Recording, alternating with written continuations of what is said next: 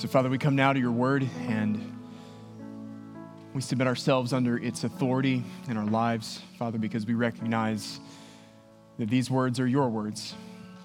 And so will you use it today, Father, to show us where we have fallen short?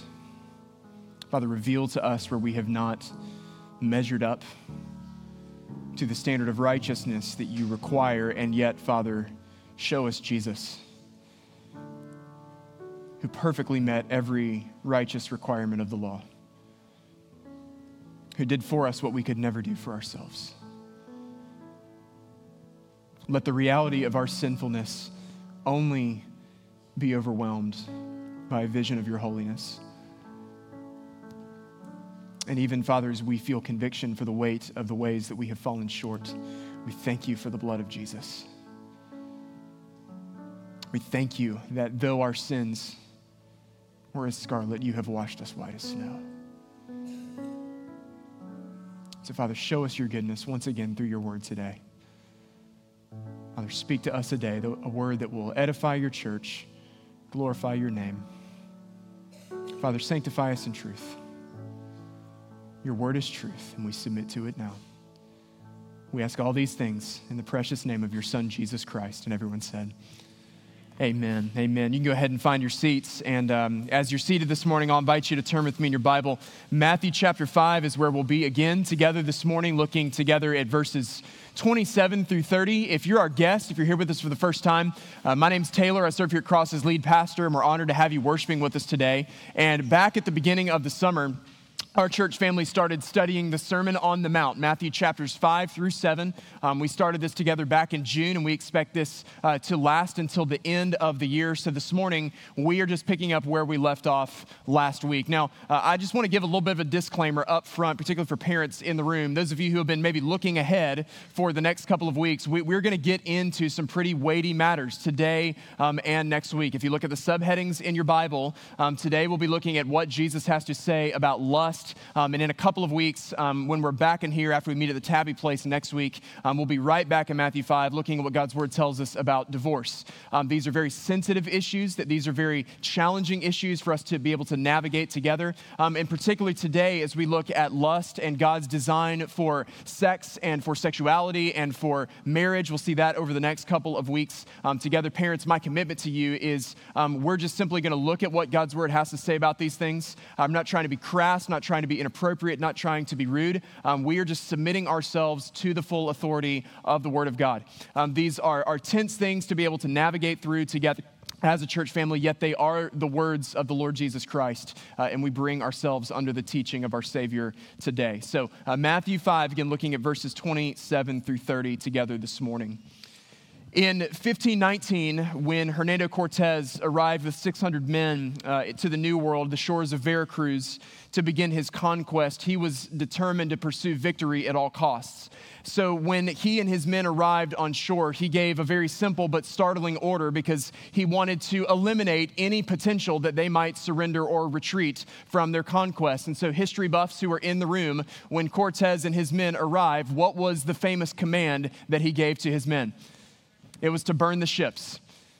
Cortez gave the direction to his men to burn the ships.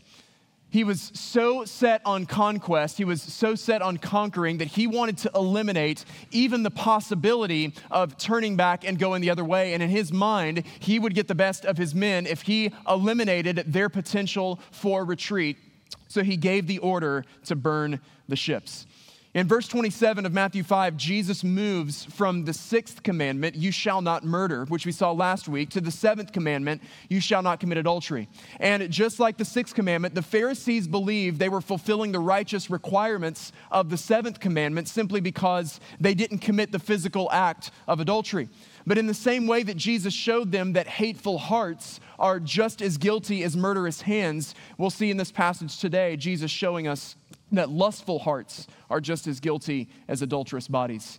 What we'll see in verses 27 through 30 is Jesus calling us to walk in his righteousness, specifically by taking extraordinary measures to avoid sexual sin and its eternal consequences in our lives. So here's what we've seen over the last few weeks. What Christ demands is a heart that is righteous from the inside out. Christ demands a heart righteousness that manifests in external obedience. It's not enough for us just to look the part, to look pure, to look clean, to look holy on the outside. Jesus Christ demands an inside-out righteousness that manifests itself in external deeds of righteousness as we walk in obedience to the word of God. And one of the reasons why many of us continue to fall prey to the temptations in our lives is because we have provided our sin with an out. And instead of throwing our sin, a 50-pound boulder, tying our sin to a weight and letting it drown at the bottom of the sea, many of us can be guilty of throwing our sin, a life preserver, and keeping it alive. But as we're going to see Jesus show us today from Matthew 5, when it comes to facing sexual sin in our lives, the order from our Savior is simple. Church, we're called to burn the ships. We're called to eliminate any potential path that might lead us away from the path of righteousness, that we're called to walk out of obedience to Jesus Christ. So Matthew 5, let's read together again, verses 27 through 30. Verses 27, 28. You have heard that it was said, so here's Jesus reintroducing the formula that we saw last week. You have heard it was said, you shall not commit adultery. But I say to you that everyone who looks at a woman with lustful intent has already committed adultery with her in his heart. So first, Jesus shows us from this passage that we cannot minimize the significance of sexual sin in our hearts. We cannot minimize the significance of sexual sin in our hearts. And again, next week, we're going to be taking a short break from the Sermon on the Mount as we meet at this happy place. But today and 2 weeks from today, we're going to see very closely what Jesus taught us about sex and marriage. Recap from 2 weeks ago, we saw from the words of Jesus that Jesus did not come to abolish the law, but to do what, church? To fulfill the law. Jesus literally came to fill the law up, to bring it to its intended completion and purpose, which means Jesus was not in disagreement with one word of the Old Testament, meaning that Jesus affirmed what was taught in the Old Testament concerning sex and marriage. Scripture shows us that sex is a good gift that has been given to us by a generous God, but it's supposed to be confined to a man and a woman, a husband and a wife who have covenanted together in marriage together. And this is important for us to lay this foundation because even among professing Christians today, there are many progressive writers and teachers who are guilty of making this wildly inaccurate claim that Jesus had nothing to say about these things, as if Jesus was silent on matters of marriage and sexuality, but we see easily from Scripture that this is not at all the case, and that's a completely misguided claim. Matthew 19, the Pharisees get into a debate with Jesus. They come to him and they tested him by asking, is it lawful to divorce one's wife for any cause? And he answered, have you not read that he who created them from the beginning made them male and female? And said, therefore, a man shall leave his father and mother and hold fast to his wife, and the two shall become one flesh. So they are no longer two, but one flesh. What therefore God has joined together, let not man separate. This passage was Jesus fully affirming what God had initiated in and ordained at the dawn of creation before sin entered into the world. This is Jesus affirming the definition of marriage as being a covenant, as being a union between a man and a woman together. Earlier, Matthew chapter 15, Jesus teaches about the nature of sexual sin. He said, for out of the heart come evil thoughts.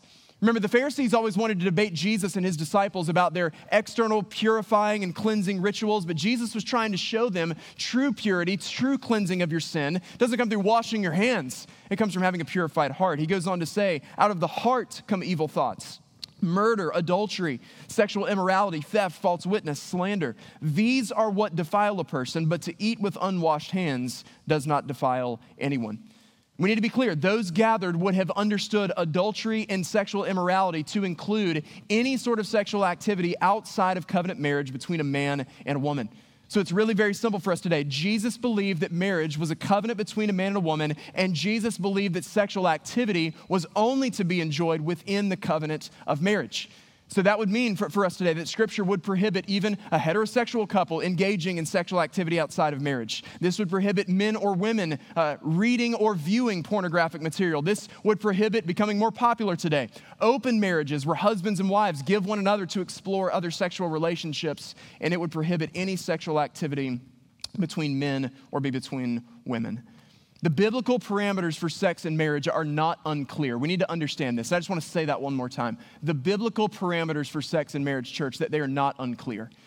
And we need to hear that today because there are so many even influencing from within the church, building large platforms, making it seem as if Jesus has been completely silent on these matters, and the reality is he's not.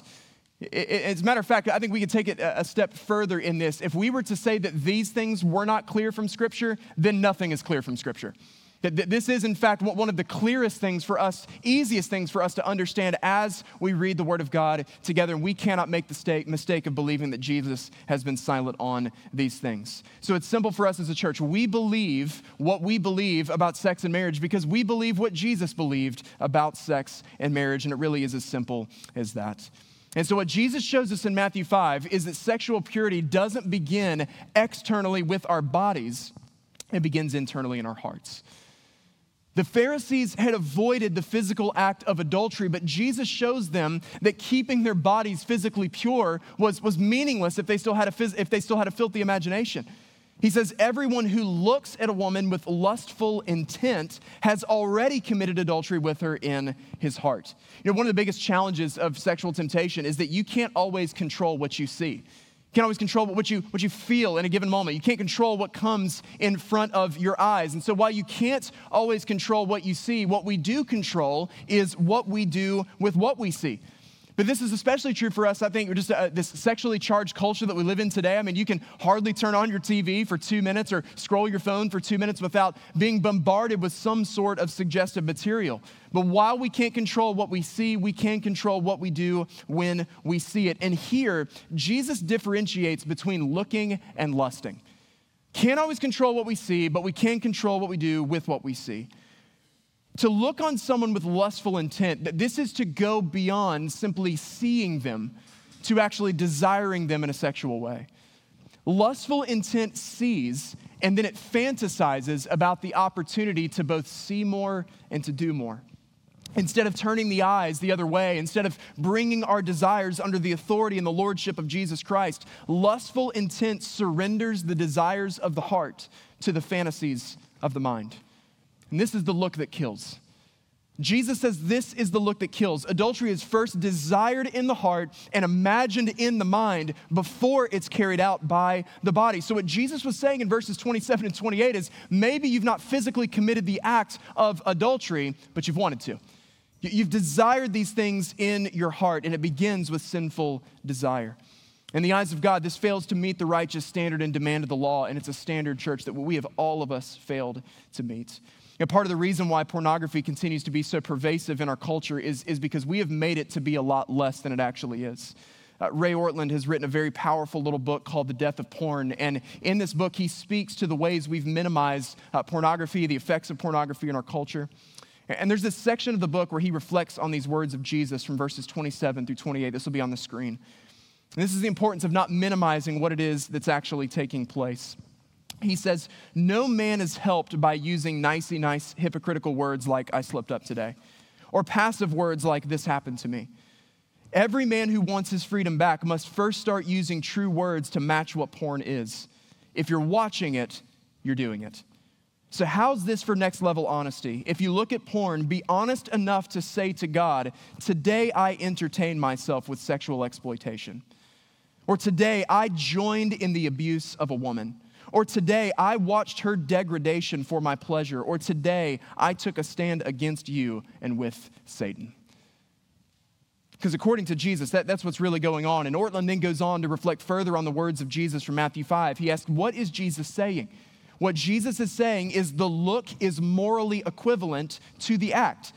Yes, outward acts matter too in the eyes of the law, but to Jesus, the intent within is equally serious. And you'll start getting free when you start getting honest. Until you and I are willing to get totally honest before God about the depth of the sinful desires of our hearts. But until you and I are willing to get totally honest before God about the severity of our actions and of our sin, our flesh will remain trapped in the prison of sinful lust. It's not enough to avoid the action. We have to get to the root cause of the action, which means getting honest about the desire of our hearts, because sinful action starts with sinful desire. A house we were living in several years ago, we had this big living fence in our backyard, and that's like the chicken wire looking type fence, if you don't know what that is. And so that's lining the back of our yard. It backed up against the woods. And so I was out working in the yard one morning, and I realized there was a lot of vine that was starting to grow up the living fence. And I didn't want to have all that, but I was kind of in a rush that day, didn't have a lot of time. So what I did is I just went across the bottom of the fence, and I cut off the vine where it was growing out of the ground, and then just untangled it from these sections of fence that it was wrapping up, and just thought, hey, I'll get to this later. But then, it didn't come back for a couple days. I was like, well, maybe I actually eliminated it. Well, then we had a really heavy rain, and I went back there about a week later, and the vine had grown up the fence about twice as high and about twice as thick as it had the first time around. So because I didn't get to the root of the issue, I had to keep fighting it again and again and again. So finally what I had to do is go outside one day. I took a shovel, and I had to dig at different points, 3-4 feet into the ground, to get to the root cause of the issue, to dig up the roots that were springing these vines that were then crawling up my fence. And this is what Jesus is saying about sexual sin, is it's not enough to just manage it on the outside. You've got to get to the root cause of this, and the root cause of it is the desire of our hearts. Church, understand, we're never called to manage our sin. We're called to murder our sin. We're called to put it to death. We're not called to just pull up the anchor. We're called to burn the ship and be done with it entirely. It begins with the desires of our hearts. James 1 says it like this. James writes, "Let no one say when he is tempted, I am being tempted by God. For God cannot be tempted with evil, and he himself tempts no one. But each person is tempted when he is lured and enticed by his own desire. Then desire, when it is conceived, gives birth to sin, and sin, when it is fully grown, brings forth death." So it starts with the desires of our hearts. It starts with the desires of our hearts. And God's word is abundantly clear on this. Any sexual desire that we experience, that we feel for another person that's outside the boundaries of a desire a husband and a wife feel for one another inside the covenant of their marriage, any sort of desire falls outside of the boundaries of the righteousness that Christ requires. It starts with the desire. We don't always control what we see, don't always control what we feel in the moment, but what we can do is we can control what we do with those feelings, whether we act on these things or not, whether or not we'll bring them under the lordship and the authority of Jesus Christ. All of our broken sexual desires have to be brought totally under the authority and the lordship of Jesus. It's only by putting to death our flesh by the power of his Spirit, walking in the power of his Holy Spirit, that we'll ever be able to overcome these things. That this isn't something that we can do on our own. Desire leads to sin, and sin leads to death, so we don't minimize the significance of sexual sin in our hearts. Jesus goes on, verses 29 and 30, to say, "If your right eye causes you to sin, tear it out and throw it away. For it is better that you lose one of your members than that your whole body be thrown into hell. And if your right hand causes you to sin, cut it off and throw it away. For it is better that you lose one of your members than that your whole body go into hell." So second, Jesus shows us that we must eliminate the influence of sexual sin from our lives. We're not going to minimize it when it's in our hearts, and we have to eliminate its influence from our lives. In Jewish culture, the right eye and the right hand represented a person's best vision and best ability. And this phrase, causes you to sin, it comes from the Greek term scandalizo. It's from the same word that we get our term scandal. It was a word that was often used to describe the stick or the rod that would spring an animal trap whenever it was tripped. And so what Jesus is getting across to his audience, that we should be willing to give up anything. It's the point he was trying to make. There's nothing that you should be unwilling to give up. We should be willing to give up anything if it's leading us further into temptation, if it's leading us deeper into sexual sin. There's nothing in our lives, no matter how dear it seems to us, no matter how essential or necessary it seems to us, there's nothing that we should be unwilling to eliminate. Now, it's important to understand that in these two verses, Jesus is using hyperbole, okay? So Jesus is not literally calling us to maim or to mutilate ourselves. And some have taken this verse to the extreme. So the early church theologian and church father Origen actually went as far as to castrate himself because this is the lunch crowd. I probably should have just reserved that for first service. So he went that far in order, in his mind, to fulfill the requirement of this law. And you see countless others all the way through the course of history. They've chosen a monastic lifestyle. They've said, I'm just going to isolate myself from the rest of the world. I'm just going to go into hiding away from people, and that's how I'm going to combat this. But this misses literally the heart of what Jesus was saying. The point Jesus was making was not to maim or to mutilate yourself. The point he was making was, listen, you could gouge out your eye, you could cut off your hand, you could isolate yourself from the rest of the world, and that will do nothing to eradicate the sinful desires of your heart. We could go to all of these extremes, do all of these crazy things to alienate ourselves, but ultimately, the desires of our heart can only be transformed by the gospel of Jesus Christ. And yet, at the same time, just because this is something that can only be accomplished for us internally by the righteousness of Christ, in no way, shape, or form negates our responsibility to do everything within our power to make sure we flee away from temptation. In no way, shape, or form. And that's what Jesus is calling us to. It's extraordinary measures to make sure we don't stumble into these things. And this is what he calls. Oftentimes to avoid sexual temptation, we might be required to take what others will think are extraordinary measures to avoid falling into sin. And I just wonder if Jesus was speaking these words today, what he might say. I think he might say something like this: if your smartphone causes you to sin, terminate the contract and get rid of the phone. I think he might say, if social media is causing you to sin, deactivate your account and delete the app. I think Jesus might say today, if Netflix causes you to sin, cancel your subscription and get rid of your TV. If you find yourself lusting after a neighbor or a coworker or a friend, making every effort to avoid compromising situations that you might place yourself in. Church, you have to burn the ships.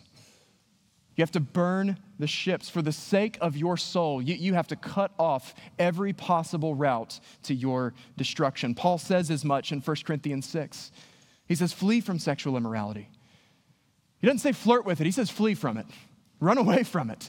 Flee from sexual immorality. Every other sin a person commits is outside the body, but the sexually immoral person sins against his own body.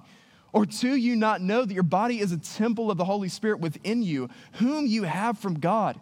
You are not your own, for you were bought with a price. So glorify God in your body. And how do we do this? Paul shows us, 1 Corinthians 6. We do it by fleeing from sexual immorality, not by flirting with it. We do it by fleeing from it. Our flesh is screaming, run to it, run to it, run to it. The word of God is screaming, run from it, run from it, run from it. It's telling us to do the opposite of what comes naturally to us in our flesh. But I think the reality is that so many of us have become so desensitized to the pervasive presence of graphic sexual sin that we no longer even see the problem. I mean, just as a culture, our minds have just been numbed to death by this. We often talk about pornography as if this is a uniquely male issue, but we see statistically that it's not. I read these statistics from the Barna Research Group the last couple of weeks. They're just devastating, just staggering numbers. 55% of married men and 25% of married women say that they seek out porn at least once a month. 33% of women aged 25 and under search for porn at least once a month. The average age of a child that is first exposed to porn is 11 years old. And by age 14, 94% of children will have been exposed. 50% of pastors have admitted to semi-regular porn use. These are devastating numbers. These are devastating numbers. Pornography has been declared a public health crisis. But understand, church, we're not just in a public health crisis. This isn't just a cultural crisis. We need to recognize that we have fallen under the judgment of God. People ask me frequently, like, do you think judgment is going to come on our nation? Do you think judgment will come on our nation? Church, judgment already has come on our nation. Read Romans chapter 1. Judgment's already here. And the way that we know that we as a people have fallen under the judgment of God is that when a people over time, again and again and again and again, reject God in favor of the desires of their flesh, and specifically in Romans 1, sexual desires of their flesh, the way that a culture, the way a nation has fallen under the judgment of God is eventually he just gives them over to the desires of their hearts. And that's exactly what's happened. And our only hope here is that we would come to him and that he would grant us in his kindness repentance to turn towards back him. This is our only hope in this.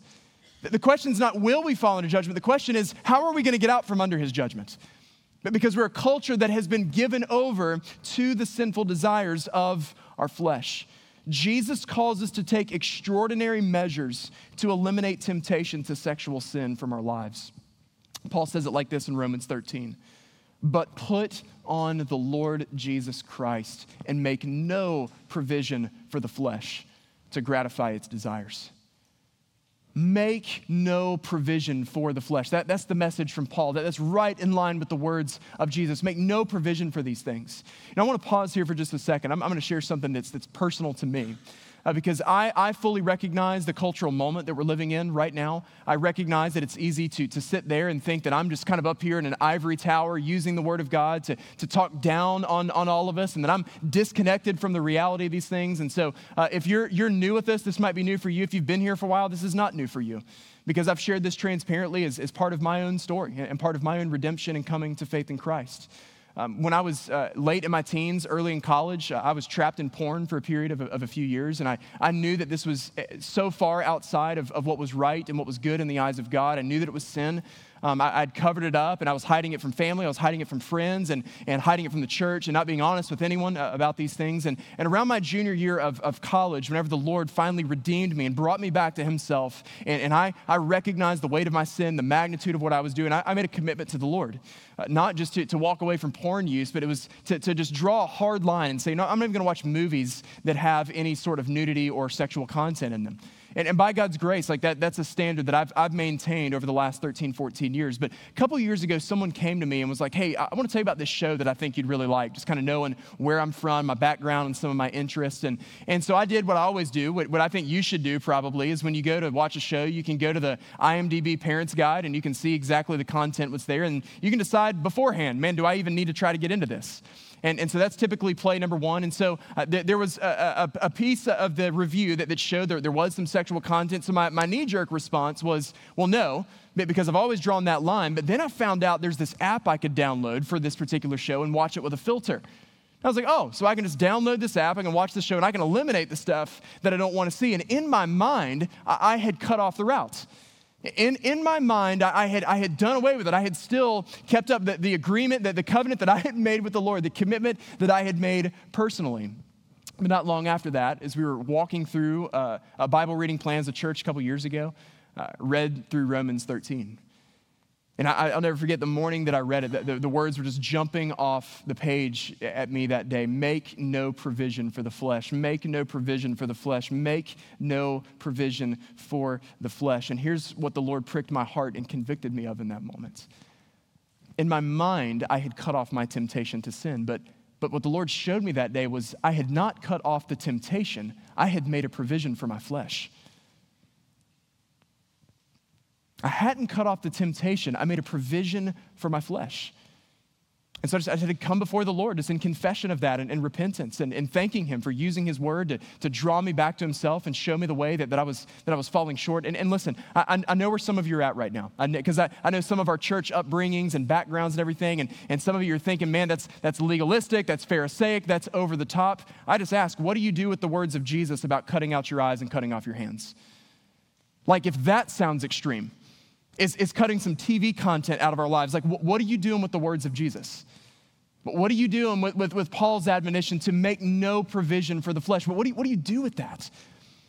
And this is, I think it's so important for us to hear, because even among followers of Jesus, guys, I fear our minds have just been numbed by this stuff to the point that we no longer even see the problem.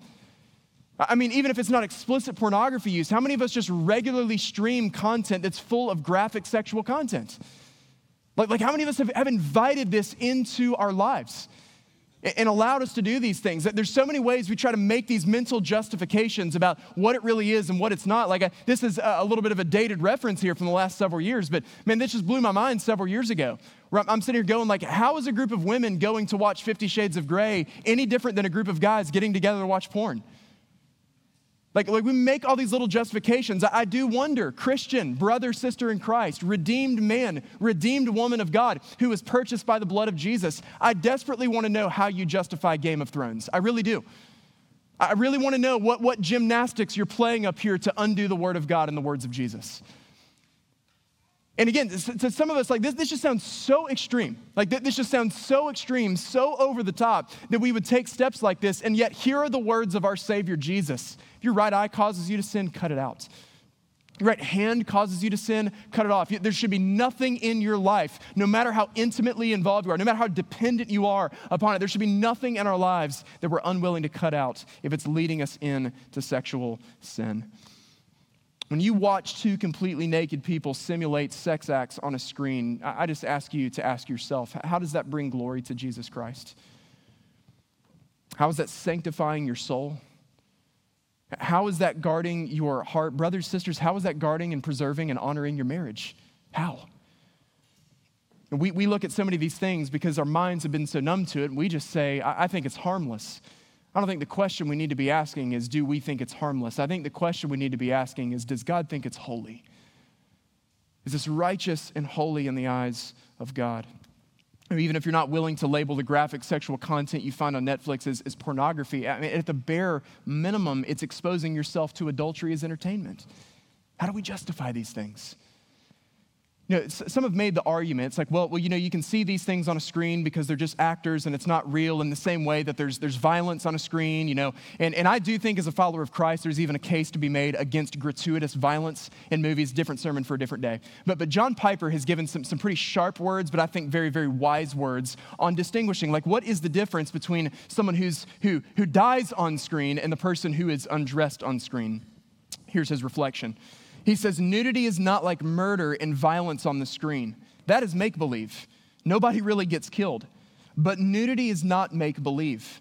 These actresses are really naked in front of the camera, doing exactly what the director says to do with their legs and their hands and their breasts, and they are standing there and they are naked there in front of millions of people for the world to see.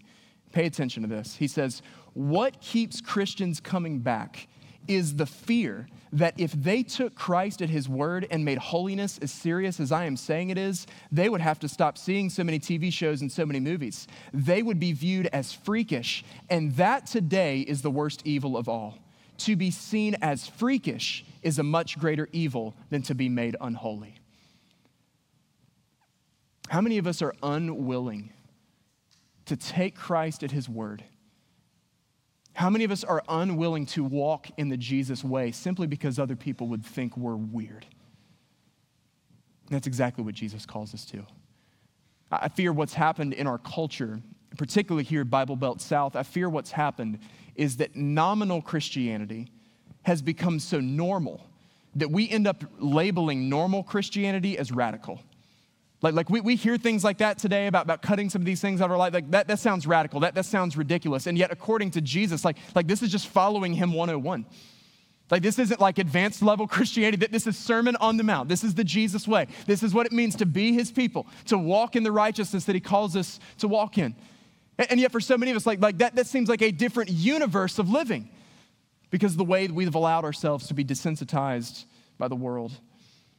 The direction from the Word of God is abundantly clear. We flee from this. We run from this. We make no provision for this. So the question is not whether or not you and I think it's harmless. The question we need to be asking is whether or not God thinks it's holy. We can call it legalistic. You can write it off as Pharisaic. You can label it outdated. But the moment you find yourself justifying what God has called wicked, friend, you can be absolutely certain that you have fallen under his judgment. He has given you over to your desires. But here's the good news for us today. No matter how deeply we have fallen into these things, you've not fallen so deep that you are beyond the reaches of God's mercy and his grace in the gospel.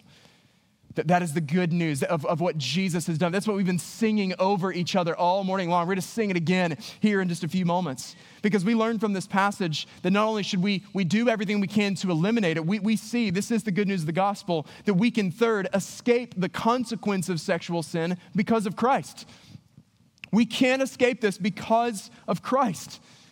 He has made it possible for us to be freed from these consequences. In church, we have to understand it does have consequences.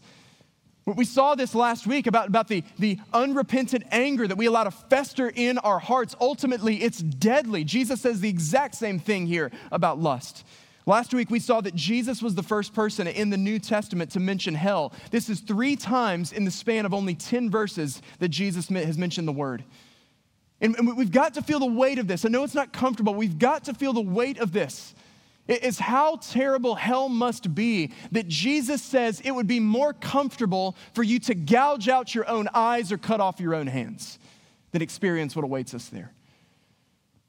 Like, how terrible must these things be? In the eyes of God, lustful hearts are just as guilty of eternal punishment, worthy of eternal punishment, as adulterous bodies. And even the lustful feelings of our heart, left unchecked, are enough to condemn us forever. I'm going to read these 3 passages right in a row from the Apostle Paul. The first is 1 Corinthians 6. He warns us. He says, "Or do you not know that the unrighteous will not inherit the kingdom of God?" He says, "Do not be deceived, neither the sexually immoral, nor idolaters, nor adulterers, nor men who practice homosexuality, nor thieves, nor the greedy, nor drunkards, nor revilers, nor swindlers will inherit the kingdom of God." He said that we practice these things. We're carrying out the desires of our heart in these things. Those who live this life, those who pursue this, those who give in to the desires of their flesh, that's evidence that they don't belong to Jesus and they will not inherit the kingdom of God. But then he shows a distinction. He says, "But you were washed." This is what's different for us. You were washed, you were sanctified, you were justified in the name of the Lord Jesus Christ by the Spirit of our God. So that's why Paul writes in Colossians 3, "Put to death, therefore, put it to death, what is earthly in you, sexual immorality, impurity, passion, evil desire, and covetousness, which is idolatry. On account of these, the wrath of God is coming. In these you too once walked when you were living in them, but now you must put them all away: anger, wrath, malice, slander, obscene talk from your mouth. Do not lie to one another, seeing that you have put off the old self with its practices, and you put on the new self, which is being renewed in knowledge after the image of its creator." Again, Ephesians 5:3-5, Paul says, "But sexual immorality and impurity or covetousness must not even be named among you, as is proper among saints. Let there be no filthiness, nor foolish talk, nor crude joking, which are out of place, but instead let there be thanksgiving. For you may be sure of this, that everyone who is sexually immoral or impure or who is covetous, that is, an idolater, has no inheritance in the kingdom of Christ and God." Church, lustful hearts are just as guilty as adulterous hands, and Jesus is warning us. His word warns us. We just give ourselves over to our desires. We just give ourselves over to our desires. We're constantly acting on our desires. We have no guilt. We have no remorse, no repentance over the way that we fall because of our sinful desires. That is evidence that we do not belong to Jesus Christ, and we will not inherit the kingdom of God. Paul lays out that warning in Colossians 3. The wrath of God is coming for these things. But we can't minimize the significance of this. It's the pinnacle of human foolishness, that we would trade eternal pleasure in the presence of Jesus Christ for overnight flings in cheap hotels and 5 to 10 minute bursts of pleasure in front of screens. It's the height of human folly. And the crushing reality is we've all fallen short of this. We've all fallen short of this. We've all missed the mark. Even if we've not committed adultery with our bodies, we've desired it or entertained it in our hearts. And, there's a lot that's being written today, and I think for good reason in some ways. A lot that's being written today about what was known as the purity culture of the church in the 80s and the 90s. The intentions of these movements were good, that the desire was to teach biblical understandings of sexual purity, but oftentimes where this movement erred, where it had the wrong emphasis, was instead of emphasizing holiness and purity of your heart, the Holy Grail just became, hey, don't have sex until you get married. And that just kind of became the thing that everybody was supposed to chase. And man, heaven help you if you fell short of that standard. And gosh, I saw it happen to a lot of my friends, who have now walked away from the church because, they stumbled into sexual sins, whether they slept with someone before they were married, got pregnant before they were married, or stumbled into porn, or was a brother or sister in Christ who was struggling with same-sex attraction. Even, who believe what the Bible said about marriage, who believe what the Bible said about sex, but the moment they were honest about the desires they were feeling, they were ostracized from the church. And so the emphasis was just on this, it was on external purity. It wasn't so much about the righteousness of your heart as much as looking pure on the outside. And so, man, it was a movement, no matter what the intentions were, good or not, so much of the movement was steeped in guilt and shame and humiliation for those who fell. Just no hope for repentance, no hope for redemption. If you gave yourself away, it meant you were damaged goods forever. And so many who have walked away from the church, these are some of their reasons for that, because they were just heaped with the guilt and the shame and the condemnation of knowing that they made mistakes and yet finding no hope for redemption even among God's people.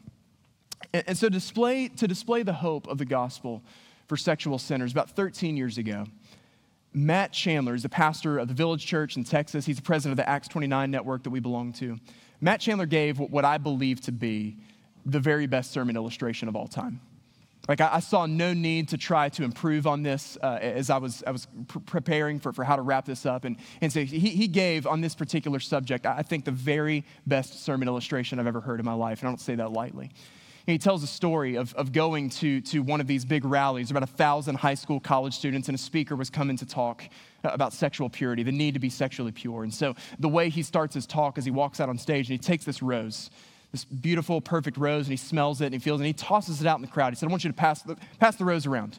It's about 1,000 people in the room. He gets past. He said, I want you to touch it. I want you to feel it and pull on it. And he said, I want you to really fully experience this rose. And then after talking for a little while, he calls out the crowd. He says, where's my rose? Where's my rose? And somebody brings it to him. And so, of course, by that time, it's passed through thousands of hands. It's beaten up and it's beaten down. And he holds it, and this was like his point. His point, he holds it up and he says, see, if you just go around giving yourself away sexually, you're going to be like this rose, and nobody's going to want that. It's like, well, why would you want to be that? You don't want to be like this beaten up rose, do you? Nobody's going to want that. And the way Matt Chandler tells the story is that he's listening to this guy give what was probably the worst talk of all time on this subject. You know, Chandler's sitting there and he talks about the rage that was in his heart and how he just wanted to scream at this guy and say, Jesus wants the rose. Church, that is the message of the gospel. Our God does not demand that we be perfect to be able to come into his presence. If that was the requirement, none of us could come. He doesn't demand that we clean ourselves up, that we have our act together, that we've never made mistakes before in our lives. But like, who among us has not had lust in our heart? Jesus says we're just as guilty as the person who committed adultery. And that's the beauty of the gospel. And if I could just attempt to don't tell Matt Chandler this because I don't want to get kicked out of the network. If I could just slightly attempt to barely improve this illustration, I would just take it one step further. Jesus doesn't just want the rose, he makes it new. He takes what is and he makes it new. He washes us clean of sin from the inside out at the heart level. That this is the good news of the gospel. This is the point of the gospel. He became sin so that you and I could become righteous. I mean, do you not feel as we've walked through these verses this morning, like just the crushing weight of failure in your life the last couple of weeks? Like last week, after last Sunday, who had to go home and apologize to somebody? Like, I had to apologize to my 9-year-old on the way home from church last week, okay? Anger in Dad's heart. Like, we feel that there's just the crushing weight of these things. But even as we feel the weight of the burden of our sin, don't ever, ever forget the gospel. Don't ever, ever forget who Jesus is and what it is he came to do for you. Our Savior came to this earth looking for the rose that had been beaten up and passed around. He is, at this very moment as we're gathered, he is racing to find those who are crushed by the weight and the burden of their own sin and their mistakes. And this is the true scandal of the gospel, is it does not matter what you did with your body last century or last decade or last year or last month or last week or last night. The message of the gospel is a song of liberty for people in captivity. And Jesus comes to sing his song of mercy in the prison of your shame.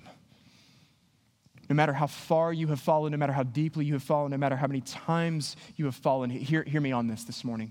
Your worth and your value are not determined by what you've done and how many times you've done it. Listen, I want to take this a step further and speak to somebody's heart today. Your worth and your value aren't determined by what someone did to you that's not your fault. That's not what determines your worth and your value. What your worth and value are determined by is the fact that the God of the universe gave his one and only begotten perfect Son who shed his blood for you so that you could be washed clean of your sin. You are not defined by what you have done. You're not defined by what was done to you. You are defined only by what Jesus has done for you, and he's called you his son or his daughter. And according to his word, that's where we are today. He invites you today to step out of the darkness of guilt and shame, to step into the light of his holiness and his glory. So 13 years after the original illustration, the good news for us today is that Jesus still wants the rose.